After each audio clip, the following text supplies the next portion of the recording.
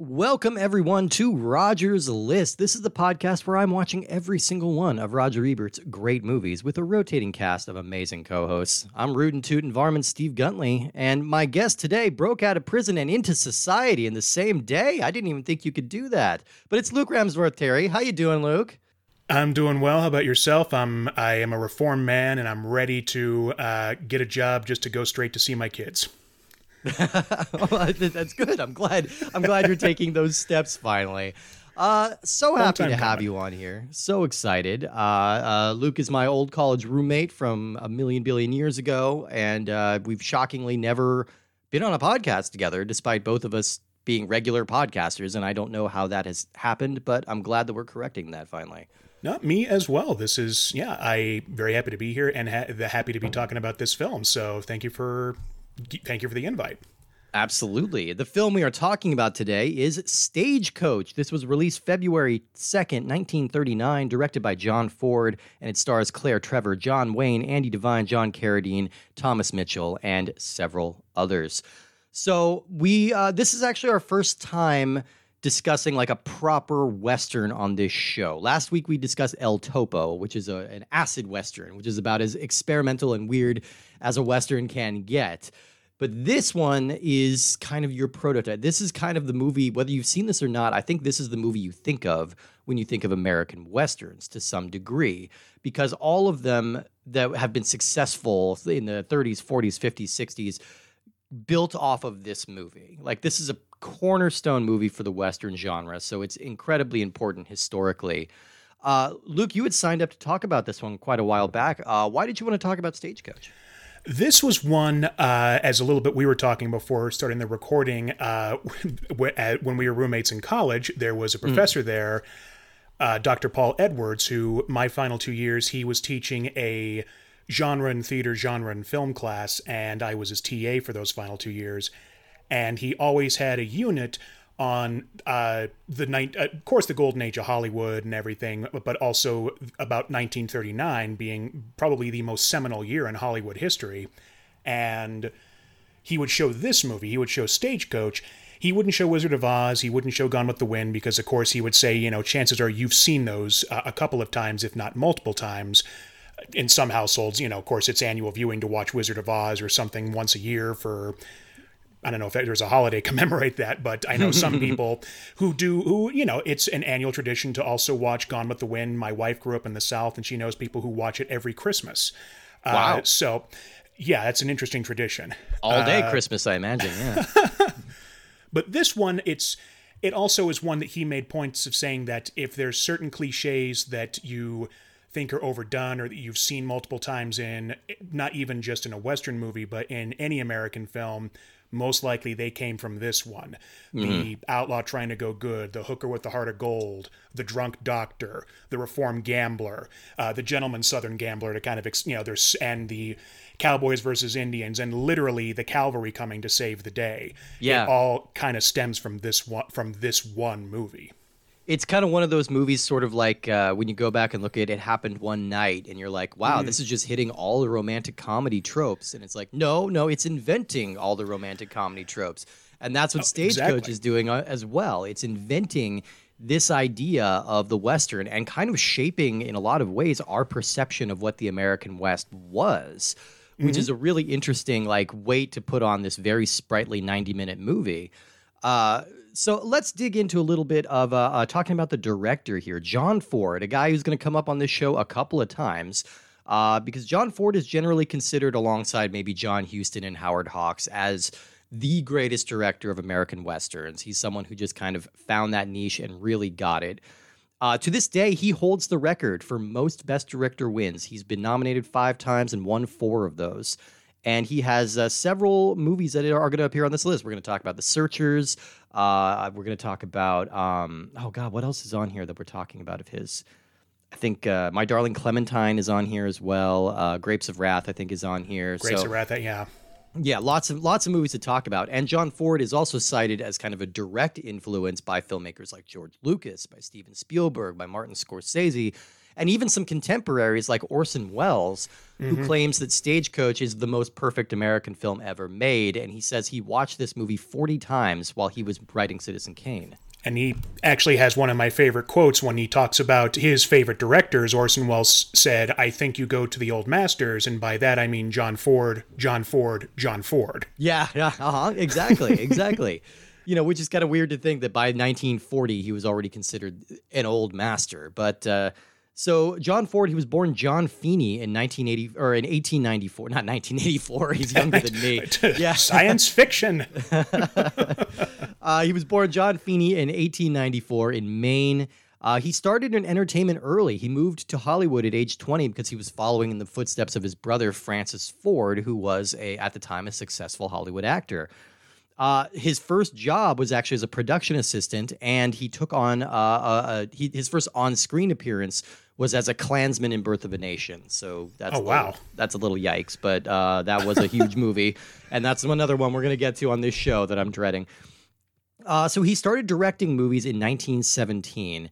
And during the silent era, he directed more than 60 movies, although most of these have been completely lost. His first talkie was a movie called Mother Machree, which, again, is lost now.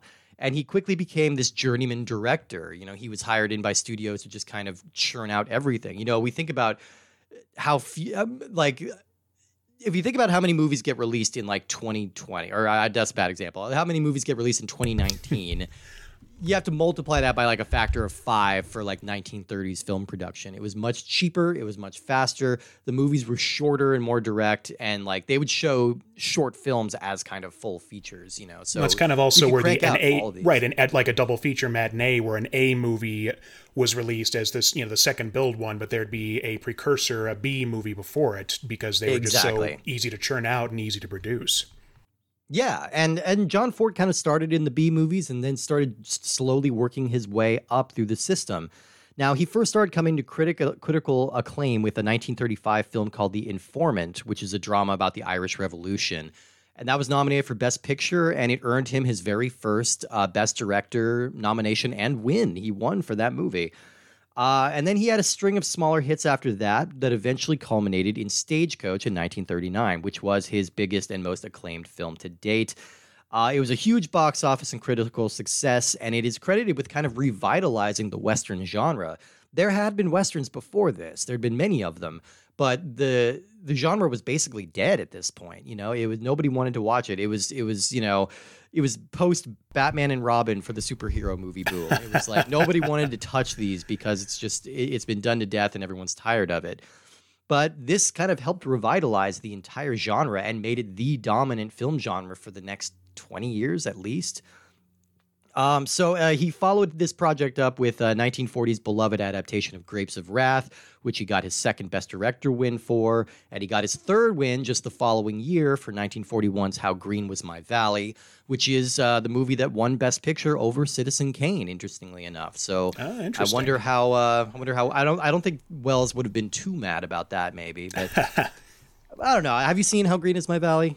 I have not, unfortunately, no. But I may have to change that now because I'm interesting timing of that. Especially the apprentice did not quite become the master.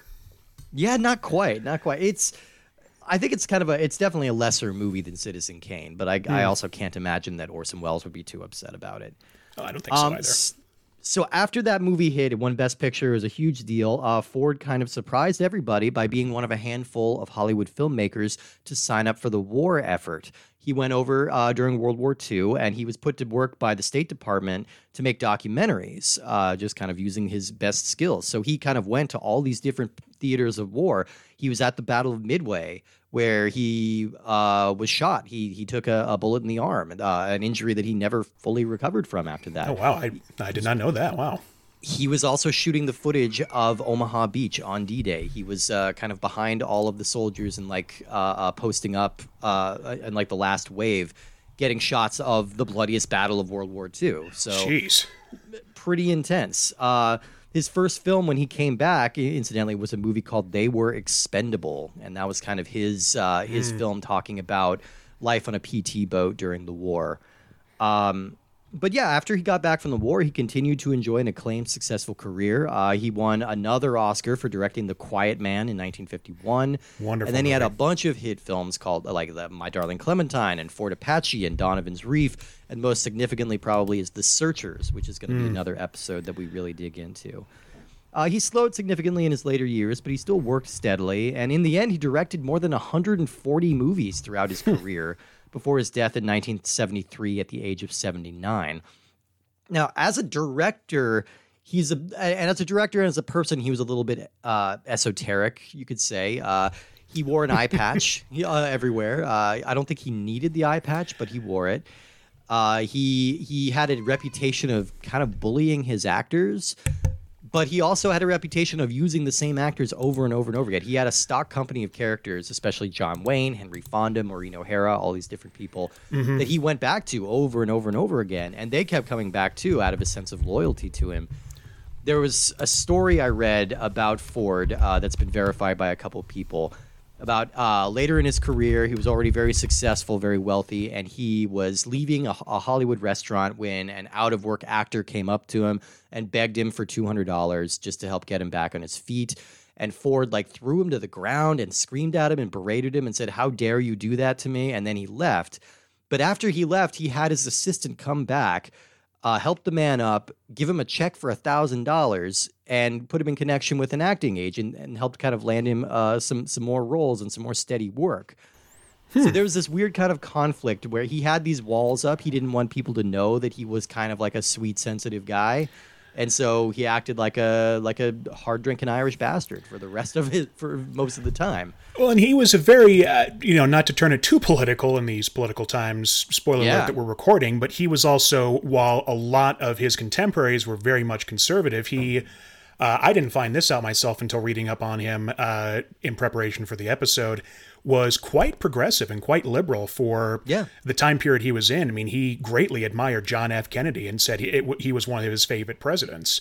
And I forget the story, but I know that at one point he was doing a film and Ward Bond and John Wayne, who were very, very conservative Republican diehards, were complaining about politics, complaining about FDR, and he said something along the lines, John Ford did, saying something along the lines of, you all made your best films and you done your best work under FDR. So it's true. And that pretty much shut him up. And because of their respect for John Ford, politics wasn't brought up ever again. Which is, I think that's pretty amazing. There were rumors, like there are of a lot of Hollywood figures of this time, that he might have been closeted at the same time. He was married to the same woman for 53 years, but Maureen O'Hara says in her autobiography, says she saw him with some men, so, and that could inform things as well. He was a complicated guy, but by all accounts, brilliant and a witty conversationalist and just kind of a cool guy to be around, unless you're working for him, and then he's very mean to you. Which again is like one of those things he does as a means to an end, but I don't think I really ascribe to that style of directing personally. It's kind of the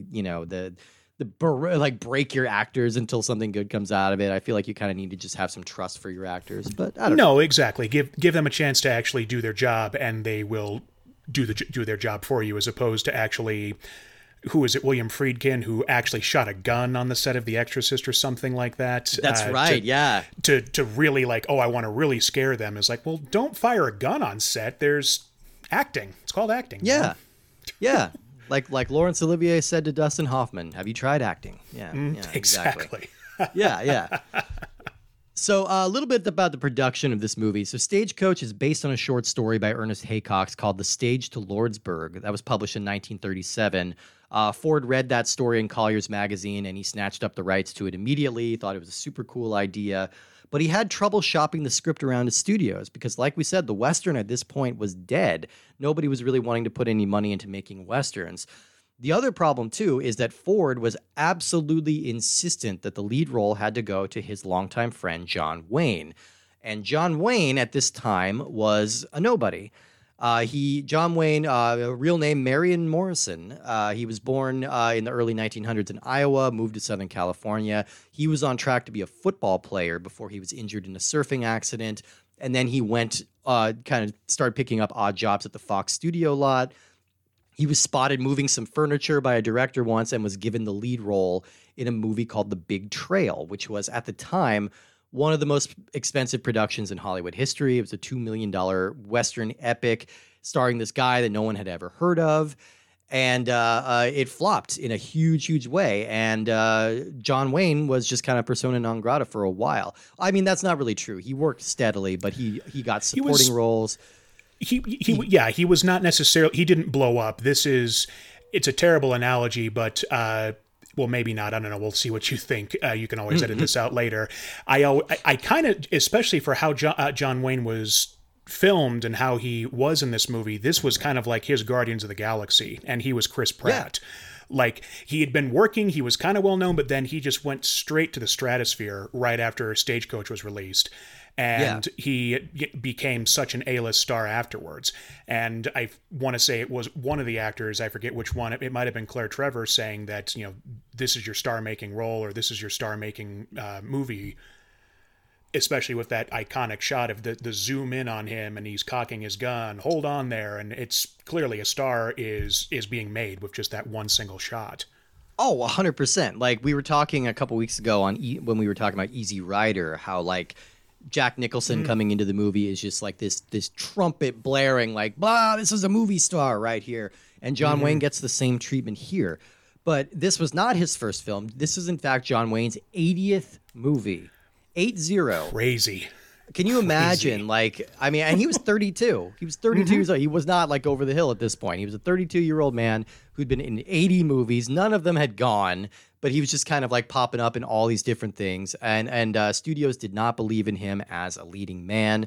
And that's why he doesn't have top billing in this movie. Claire Trevor was the bigger star at this time, who plays Dallas, and she was given top billing over John Wayne, even though he is arguably the lead role. But, so he pushed that through. He finally made that happen. And they started shooting in Monument Valley in Utah. And this was the first of 7 different movies that John Ford shot in this location. And actually, because of this movie, like, dozens and dozens of Westerns have been shot in Monument Valley now, not just John Ford movies. It's kind of become what we think of as the Old West, like this one little area of Utah and like northern Arizona. Like, pretty incredible that like, there weren't even any paved roads out to the location at the time. No. Like, this was just very rustic, and but it became sort of the archetype for the West as far as like American culture is concerned.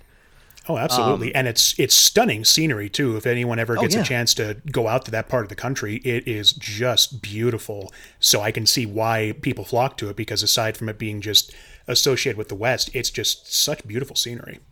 Oh, absolutely. Yeah. And so it was a tough shoot, it was out in the elements and in the cold and in the wind and in the rain and all of that. But eventually they got the movie in the can and they released it, and it wound up being this surprisingly huge success. It had a modest budget of about $400,000 at the time, went on to make more than $1 million, which would be 19 million today. But again, considering how business was done in this time, like, how small amazing. The budget was, yeah. Yeah, and I mean, we've talked about 1939 being kind of, some critics consider it one of the best years in Hollywood history. It was certainly one of the ones with the most attendance, because Gone with the Wind came out that year, and it's still, adjusted for inflation, the biggest movie of all time. So there wasn't ever anything that really kind of matched that. But people were going to movies more and more and more, and this was one of the reasons. So this went on to be nominated for 7 Oscars. It won 2 of them for Best Score and Best Supporting Actor for Thomas Mitchell. It launched John Wayne from an unbankable B-lister to the biggest name in Hollywood. And yeah, like, in a very real way, it set the template for Westerns to come. But despite all this acclaim, the movie was actually very nearly lost forever.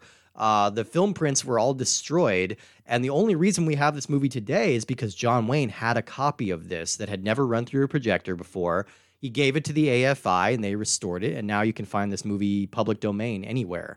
I will say, I don't know where you watched it. I tried watching it on Amazon Prime and then switched over to HBO Max. They're using the Criterion print on HBO Max. The one on Amazon Prime is a very, very, very dingy kind of public domain. Oh, I wish I would have known that, because I actually watched it on Prime myself. Just because that's the first place I first looked on YouTube, just because I know that there were a couple of scenes I wanted to watch specifically, and it is available on YouTube, as you say, through public domain. But if you want to get ads for Candy Crush or whatever every 2 minutes, watch it on YouTube. But that would just be infuriating. But no, I watched love on matching up these candy pieces, Pilgrim. Yeah. Or these weird ads I've been getting now for this game where you're a girl, your boyfriend's coming over, and you have to get ready, so you have to wax the eyebrow. I don't know what algorithm I got on where I got this, but I have to.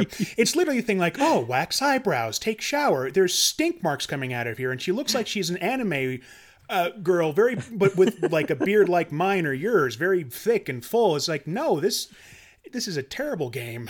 I don't want this when we're trying to then I don't want to have to jump to that after, Doc delivered the baby. I don't want to have to that hard. So. Oh no, we just had a massive gunfight. I think we'd better stop and look at an ad for better health. Something like that. Oh yeah, exactly. Just the most complete 180 change. Definitely a lot of options to watch this. I would say, if you have HBO Max, I would say that's the way to go if you want like the cleanest, nicest looking print of this. But yeah, we do owe John Wayne for holding on to this movie. And I'm glad it wasn't lost like a great deal of John Ford's other movies. I'm sure a lot of John Wayne's earlier work too, probably in that regard, since I know a lot of just the old B movies he made are probably lost to time as well. Yeah. Oh yeah, for sure. So, all right, let's jump into the movie a little bit. Yeah, like we said, this movie kind of sets a lot of the archetypes for what a Western would be. But even at this time, they're kind of playing in character tropes. Like all of our characters here fit a specific bill. Like you said, there's the hooker with the heart of gold. There's the drunken doctor. There's the wrangler. There's the gambler. There's the weak businessman. There's the angry businessman. Like all these different types are kind of in place already. And we immediately kind of know who these people are. So this movie's structure is one of my favorite ways of kind of drive it. Like it's one of my favorite dramatic engines. It's the idea of taking a disparate group of people, put them in close quarters in a dangerous situation, and watch their true natures come out. That's kind of the idea that's been behind several things. And as much as this has influenced Westerns, I think this movie has had an invaluable impact on one genre of film in particular, and that's the disaster movie. Because I think every disaster movie, whether you're talking Poseidon Adventure to 2012, is going to follow a pretty similar format of this. We're going to have a bunch of characters. We think we know who they are at the beginning, and they'll gradually reveal their true colors as time goes on. Oh, absolutely. With that, I think as well, too, with it being that kind of an insular, with the disaster having those character types, I would also say it's almost a Grand Hotel movie in a kind of a way, too, where all the characters are going to be, for the most part, in one location. And so they're forced to, as you say, interact, their true colors come out, but it's confined to, for the most part, there's a few times when they go to rest and change the horses and have some food, but for the most part, they are confined to this tight quarters of the stagecoach. And we see just how that, along with the paranoia of making sure they get to Lordsburg and the Apache Indians, how that kind of plays with their character types and how they deal with that extra stress and that extra danger element that's in there too. Oh, absolutely. I think we're being set up in the early going to think that Mrs. Mallory is going to be our main character. Just the way the characters kind of defer to her, and then it's a nice little kind of inverse of that our main characters really turn out to be Dallas and Ringo, who are kind of the two who are, he's an ex-con, she's a prostitute who's just been run out of town by the Women's Decency League, so they're both people who are kind of outcasts, and they're where our sympathies lie more than anyone else. And everyone in this stagecoach is an outcast to some degree or another. Even Gatewood, who we find out is an outcast because he's trying to embezzle a lot of money from his business. Steal every dime, yeah. I just want to, it never fails to amaze me that we have these tropes in movies as old as 1939. There's a character in a 1939 movie, this bloviating rich idiot who's saying we should run this country like a business. I know, I saw that and I had to pause. I was laughing so hard. It's like, this is, like you said, some things just are as old as dust, I guess, as far as stereotypes and tropes. It's just run like a business, and he's also like, well, they can't let the soldiers stay defended. We pay the taxes on this property. They should defend it. They shouldn't leave defenseless people out here to, law and order, law and order. He's the only one who wants to proceed. He's the only one who wants them to keep charging through this dangerous Apache territory because it's serving his interest. Exactly. He doesn't give a shit about anyone else in there. So, again, this is a story from 1937, a film from 1939. This didn't even reach its perfection point of 1989's Gremlins 2. Obviously that was the greatest indictment of Donald Trump there ever was. Actually, no, not even that, because that's like a very affectionate indictment of Donald Trump. I was going to say Back to the Future Part 2 would be the most serious indictment. Back to the Future. Because Biff is very much not I was going to say thinly, but not at all a thinly veiled archetype of Donald, or stereotype of Donald Trump, parody, or whatever you might want to call it. Very much so. Very much so. It's one of those things that just never fails to amaze me that it's still going on. Oh, absolutely. But yes. So we meet our cast of characters here. I think when I think back on this movie, the big standout performance for me is always Thomas Mitchell. Absolutely. Yeah, I think most people are familiar with him as Uncle Billy from It's a Wonderful Life, but this was his Oscar-winning performance. And I think he kind of defined what I've come to think of as like a supporting actor performance from then on. It's usually like kind of a schlubbier character actor. He plays it funny, but also tragic. He's got a couple of really great pointed line deliveries and like doesn't overstay his welcome. Oh, absolutely. Very serious at one moment, like towards the end of the film when he's confronting the plumber, Luke Plummer, and his cronies. And, you take that shotgun, I'll indict you for the law. He was actually intimidating. He had me going, oh, don't screw with this guy. He will really screw you up. But then immediately after the guy leaves, he takes a drink. He's like, don't ever make me do that again. So he's cutting it. He's cutting it with a little bit of humor. I think that's kind of this is like the best supporting actor kind of thing. This is what we look for in best supporting actors now. Well, in talking about 1939 being a year for Hollywood, this was a hell of a year for him as an actor, too, because it didn't click in my head, but he was also Scarlett O'Hara's father in Gone with the Wind. Oh, right, yeah. So I think he's in Mr. Smith Goes to Washington as well. Yep, he is. That? Yeah. No, he is. He had so this is a tremendous year for him as well, too. And he became an archetype as far as being a supporting actor. He's also the second performer to win the Triple Crown of Acting after Helen Hayes. Oh, wow. Oh, that's amazing. I didn't really know that. I mean, yeah, I've always liked him, and this is the performance of his that always stands out to me. And it's the scene in the movie. It's the part of the movie that always stands out to me aside from John Wayne. So we have the doctor. We have Mr. Peacock, who's kind of like a meek Kansas City businessman. Everyone keeps calling him a reverend just because he's so soft-spoken, but he's actually selling whiskey.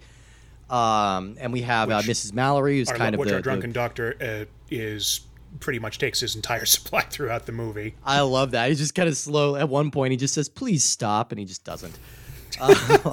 Throws the bottle out, gets another one. Oh yeah.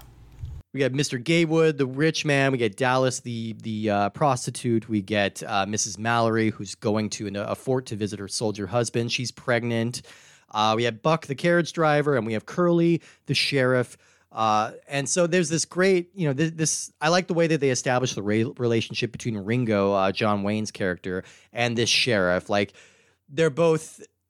They neither of them have any delusions about which sides of the law they're on, like Ringo has broken out of jail for the express intent to go hunt down and kill somebody, so like that's not something that Curly can ignore, but he also recognizes that Ringo's a good guy to have in a pinch, and like that he's a genuinely a good person, like off to kind of do a bad thing.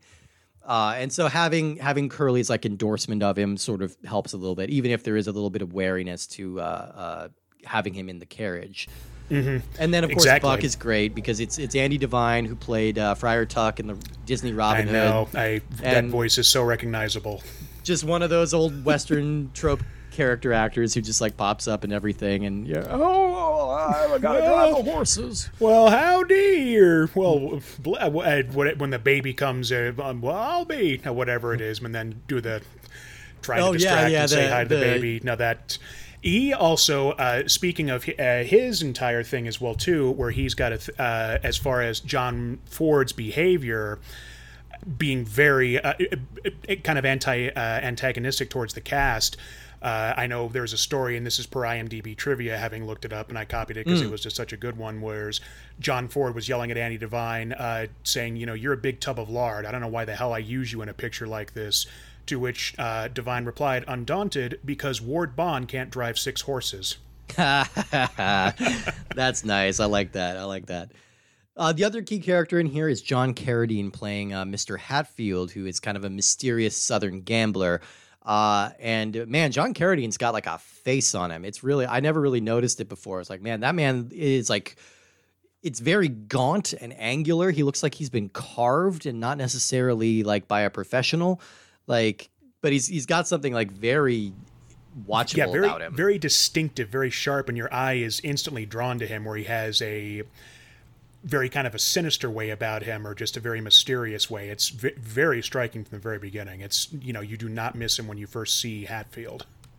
And it's also like he's one of these characters that we think we have him wired when he comes onto the screen. And then as the movie goes on, we start to see more and more layers of him, and that he might be one of the more trustworthy elements in this caravan.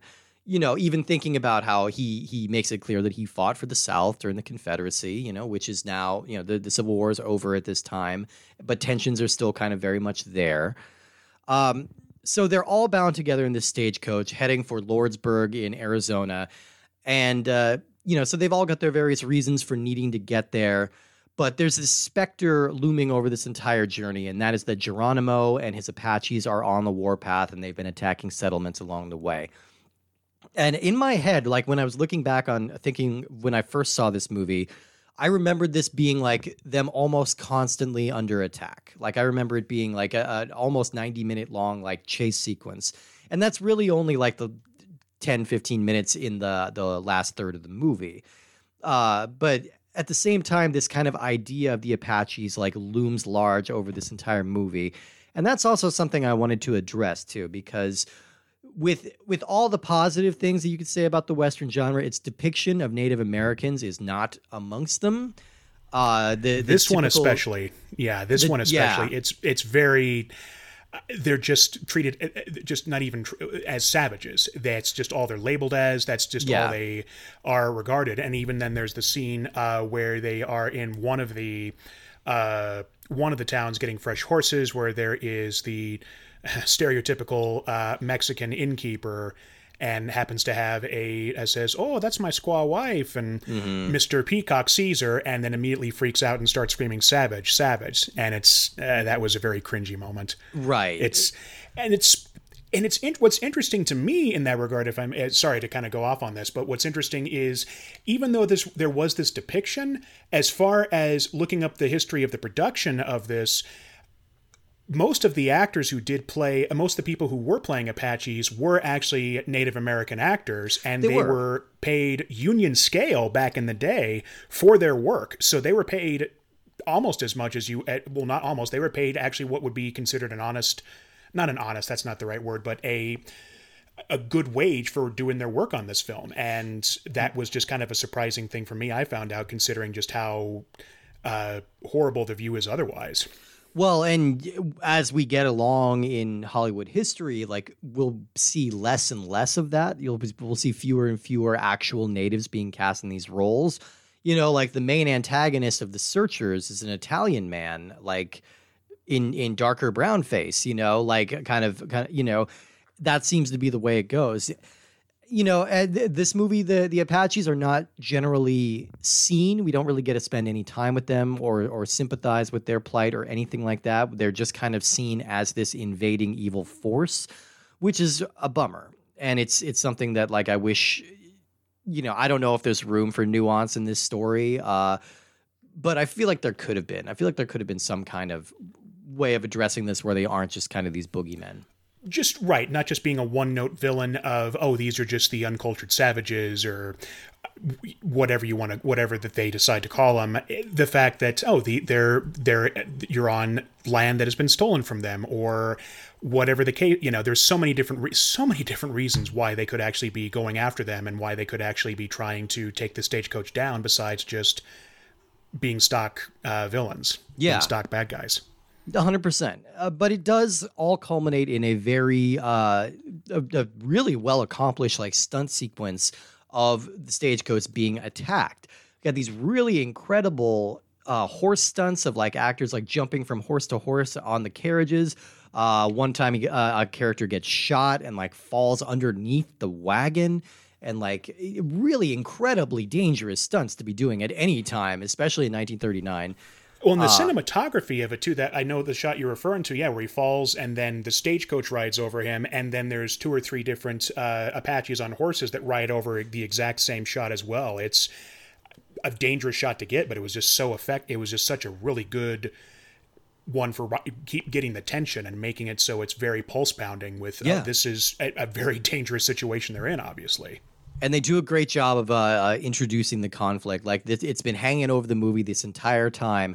And the way that things are announced is with just a sudden arrow coming through the window and hitting Mr. Peacock, who is the most innocent amongst them. He is the one that has, he's the one that's most vulnerable. And this is kind of raising the stakes. It's like, oh shit, okay, this guy's in trouble now. So, they survive this attack, except for Mr. Hatfield, who winds up being the only one who doesn't make it.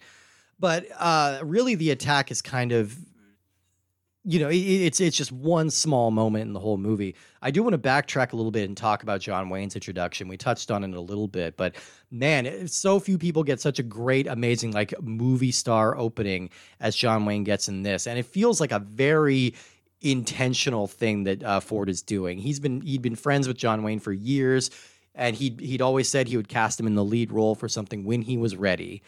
And I think this is him saying like, yep, you're ready. All right, I'm going to give you your moment. So the character is talked about for like the first 15 minutes of the movie. He's talked about. Yeah, you don't even see him for the first, he's not even in the movie for the first, like you said, 15 minutes. That's just such a big buildup to him. Yeah.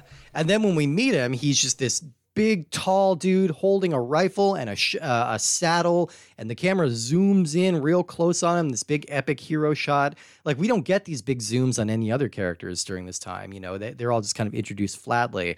But this is kind of like, hey, pay attention, America. This guy's going to be running your movie theaters for the next 50 years, Pretty much. Just pay attention like that. And it's a cool introduction. It's a really cool way to introduce him. And I think Wayne is really laying on the charm in this movie in a way that he doesn't really later in his career. Like, I like a lot of John Wayne movies. I've never said that like John Wayne is a favorite performer of mine. I think because he does tend to get lazy. He was one of those actors who found a niche that worked for him, and he kind of just, showed up, said his lines, and left. And it's always nice to see him in a role where he's really trying. And I think this is that. I think this is him bringing all of his charm and his charisma to bear. And I think it's a shame, too, in the fact, because seeing this, I was really struck by just the fact that, he actually is a very talented performer, because there are just some soft moments, especially when he's with Dallas, where it's not just being the big brooding man type. It's actually, there's a lot more to him than that. There's a lot more to Ringo than just this outlaw. And there's a little bit more complexity, especially with John Wayne just conveying a lot with his eyes that I, like you said, don't think that we get a chance to really see much of else from him, except for, I would say, probably The Searchers, which is, another I think that's his absolute best acting performance, and it's a shame that he didn't get any more recognition for it. But in this one, you can see, yes, he does play himself quite a bit, but no, he actually is a good and talented actor if he's pushed and if he actually does the work himself. Absolutely. And you can tell he's kind of operating as if like, all right, this is my shot. Everyone's saying this is my shot. Like, he's building this movie around me. I'm not going to blow it. Like, this is my chance to kind of show the world, like, this is what you get when you have me as your leading man. And I think he really does a great job of selling us on the idea of John Wayne movie star, which really works well. I was surprised. Like, I think I'd forgotten that so much of the last act of the movie takes place. It involves him like his squaring off with the plumbers. Like, I guess I just thought that was going to be kind of his character motivation for getting there, and then we weren't really going to see much resolution off of that. But yeah, a lot of the last act of the movie is him getting ready to have this gunfight with the plumbers. These this gang of brothers who killed his family. I don't know. Like, this took me out a little bit. I think I enjoy all the stuff in the coach with all the supporting characters more, I suppose. But like, I don't know. What do you think about this part? I agree the same too, because the everything with the Plumber Brothers, it seemed very much like it was like an extended director's cut.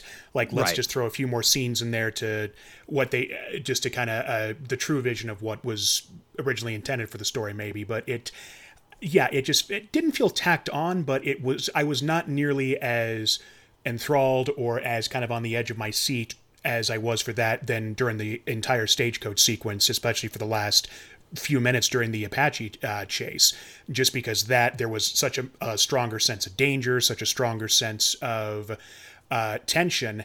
This one, you're not going to give John Wayne such a big zoom in shot like that and then have him get killed off screen by three podunk Western stock villain characters. You're just not going to do that. So there was not that element to the shootout to me. It kind of did take me out. Absolutely. Well. I think, and maybe it's just because it's falling too much into, I don't know, it's become too tropey at this point. I think I enjoyed more of the bottle episode, the closet drama of like all of these characters trapped in the same carriage and like kind of learning to get along and learning to get by. Like, I think I found that and those character dynamics a little bit more appealing than what's going on with Ringo and the plumbers at the end. I and agree. A lot of the characters do just get kind of shuffled off screen. They just, the Mrs. Mallory just goes into the hospital and we don't see her again. Mr. Peacock, we don't see him again, He gets carted off. Yeah, we don't. The same thing too for Buck. Buck kind of wanders off. The sheriff and the doc and Dallas are pretty much the only ones who we really see from again or stay with Ringo throughout this entire thing. And then, Ringo and Dallas do get their moment where they're not riding off in the sunset, riding off in the moon set, maybe. Yeah, I don't know. But which does give the nice moment of the Doc and the sheriff having a kind of a nice buddy moment at the end with a great line of "I'll buy you a drink." Well, just a small one. Yeah. But I agree. It's not becoming too tropey. I think that's a great way of putting it. It's too much at that point, I think. I think so. I don't know. And again, not bad. Not a bad movie at all. It ties it together pretty well. I did find out that there were a couple of remakes of this movie, which I was not aware of. There's a 1966 version with Anne Margaret as Dallas, and I think it has Bing Crosby playing Doc. Bing Crosby plays Doc. Trying to remember who else is in it, but the other one, the one from '89 with like all of the outlaw country stars playing all the characters, I have seen that one. Oh, you've actually seen that one? I did. So that's it's from 1986. I just found that here. It's Willie Nelson and Johnny Cash, Chris Christopherson, Waylon Jennings. So the Highwaymen basically playing the cast of Stagecoach.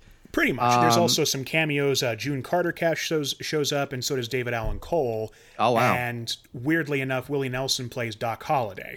Oh, weird. Okay. So he's not even like... Yeah, no, it's kind of shoehorned in with him. It's kind of fun to see these country singers in a movie, in an actual Old West movie, just for that regard. But otherwise, it's just kind of the original was just so much better. And this was it was like a TV movie, right? Like yep, exactly. Yeah. I remember my parents recorded it on VHS, and that was played fairly frequently. Yeah, I can imagine. I mean, knowing your parents, like I can imagine that would be very much in the rotation. Oh yeah. So it was fun for a lark to see it, but it's one that I sensed. I can't remember where I picked it up not too long ago, but I picked it up and not the VHS. It was, I think, a DVD, or it was on a streaming site that is now bitten the dust. But it, if you got a chance to see the original or the TV movie, go see the original. Just don't even bother. The TV movie feels like something that would be on Tubi Like if anything would be on Tubi, that feels like it would be on there. It's such a great weird repository for like old made-for-TV movies. I've kind of been liking it for that.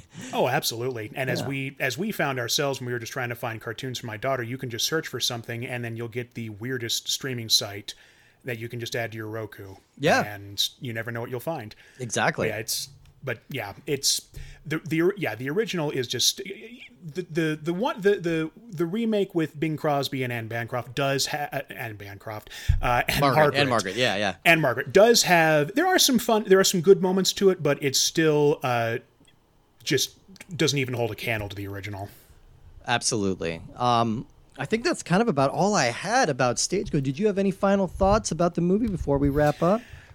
This one, it's just so interesting, as we kind of talked about with all the different cliches that are tossed in there, with this being a one where kind of it's like cliche zero, cliche prime, where there's so many different things that come in there. But it's also, to me, interesting how it kind of spins a bit of them on their head, where yes, you've got the hooker and the outlaw and the drunk, you've got the gambler, but they all have a moment of going against, not going against type, but just subverting the cliche, because Dallas ends up becoming the most maternal of the two females that are on the Stagecoach. She is the one who's holding the baby. I know, of course, that Mrs. Mallory is still sick and bedridden, but she becomes very maternal. We see that the outlaw Ringo Kid actually is just trying to do right by his family. He's not bloodthirsty, or he's not out for just killing for the sake of killing. Doc Boone, yes, he's a drunk, but if you sober him up, he is competent. He is always going to jump in and do what's right. And yeah, I was really struck this time again just watching Hatfield and just his progression and how he was treated as a character. And that final moment, since he's the only one who does get shot, where he does say was it his father, I think? That moment was... We just get that little moment where we learn that the little tin cup that he had in his pocket was because he is the disgraced son of like a wealthy family, and like that's his family and that's his heritage. And yeah, I like the way the little interesting little bits of story were parsed out.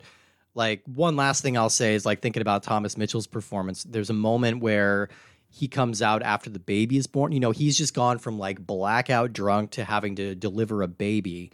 And he comes out after the delivery and it's a successful delivery. But there's a look on his face where it's like, it's shell shock. It's like he's everyone around him is kind of celebrating, but he's not quite ready to let himself yet, because he knows how close it came to being a really bad situation. And like, you can see a little bit of reflection in him in that. And then it fades with the pressure to have a drink, but again, it's just a really quiet moment that plays across Mitchell's face in that moment that is really good. Oh yeah, no, it's small little moments like that really you can kind of maybe that might get lost in a especially in sometimes where movies may not have been so subtle back then, and with just such big broad stereotypes. But I think with especially of John Ford, he was a very demanding director, but he got quite a few good performances out of his actors. He definitely did, absolutely. Well, Thank you so much for being here and talking about this movie. I had so much fun revisiting it. This is a pretty great one if you want to track it down. Like I said, it's available pretty much anywhere. HBO Max is probably going to be your best bet if you want a nice high quality print of this. But if you're interested in westerns at all, if you'd like to see kind of where the modern western mythos comes from, or if you just want a nice counterpart to last week's movie El Topo, I think this is a really great way to kind of unwind from that. And it's short. It's short. It's a 90-minute movie. That's why I was surprised. I was pleasantly surprised how quickly. Not saying that that's a bad thing, but it flew by, and I didn't feel like I was being cheated at all. It was just, wow, this is quick. It's over. Already. Yeah, wow. For sure. So Luke, do you have anything to plug or anything to promote that people can find you? Oh, if you really want to find me, you can on Twitter. I'll have to look up my handle here real quick. I just some idle musings on that. But I will say that me and my wife do have our own podcast that is called The Cat Who Did a Podcast. We are reading all of the Cat Who Murder Mystery series books by Lillian Jackson Braun and having a discussion about it. If you were to just search on Overcast or Google Podcasts, Apple Podcast for The Cat Who Did a Podcast, you will find us there. Most recent episode is The Cat Who Did a Cardinal, which has quite a bit of theater references, which always make me think of you whenever we talk about certain old school shows. Oh, yes, very much so. I as someone who worked in a bookstore, I'm amazed at how many of these cat-related mysteries there are, not just by Lillian Jackson Braun. There are like multiple series about murder-solving animals, and apparently cats are really good at it. Oh yeah, it's a whole subgenre of murder mysteries. But I think we're kind of biased, but we think Lillian Jackson Braun did it best. Oh, I have to imagine so. That sounds incredibly fun. Yeah, definitely check that out. The Cat Who Did a Podcast. You can find us at Rogers List Pod at Twitter and Instagram, and that's our email address. You know what? Hey, hop over to iTunes, give us a rating and a review. It really kind of helps us get out there a little bit. Next week, we are pivoting again. We're going from the Old West to 1960s France. We're going to be talking about Francois Truffaut's Day for Night. French New Wave film, and I've seen this before. It's one of the most fun French New Wave films, if that applies, at least in my memory. And it's a movie all about making movies. So if you're really into that kind of idea, it's really fun. Day for Night, also called La Nuit Américaine, and we will be discussing that next week. So I'm looking forward to digging into that one. Luke, thank you so much again, buddy. It's always so good to see you. You as well, my friend. Thank you. We have you on. So we will see you next time as we ride off into the sunset. Good night, everybody.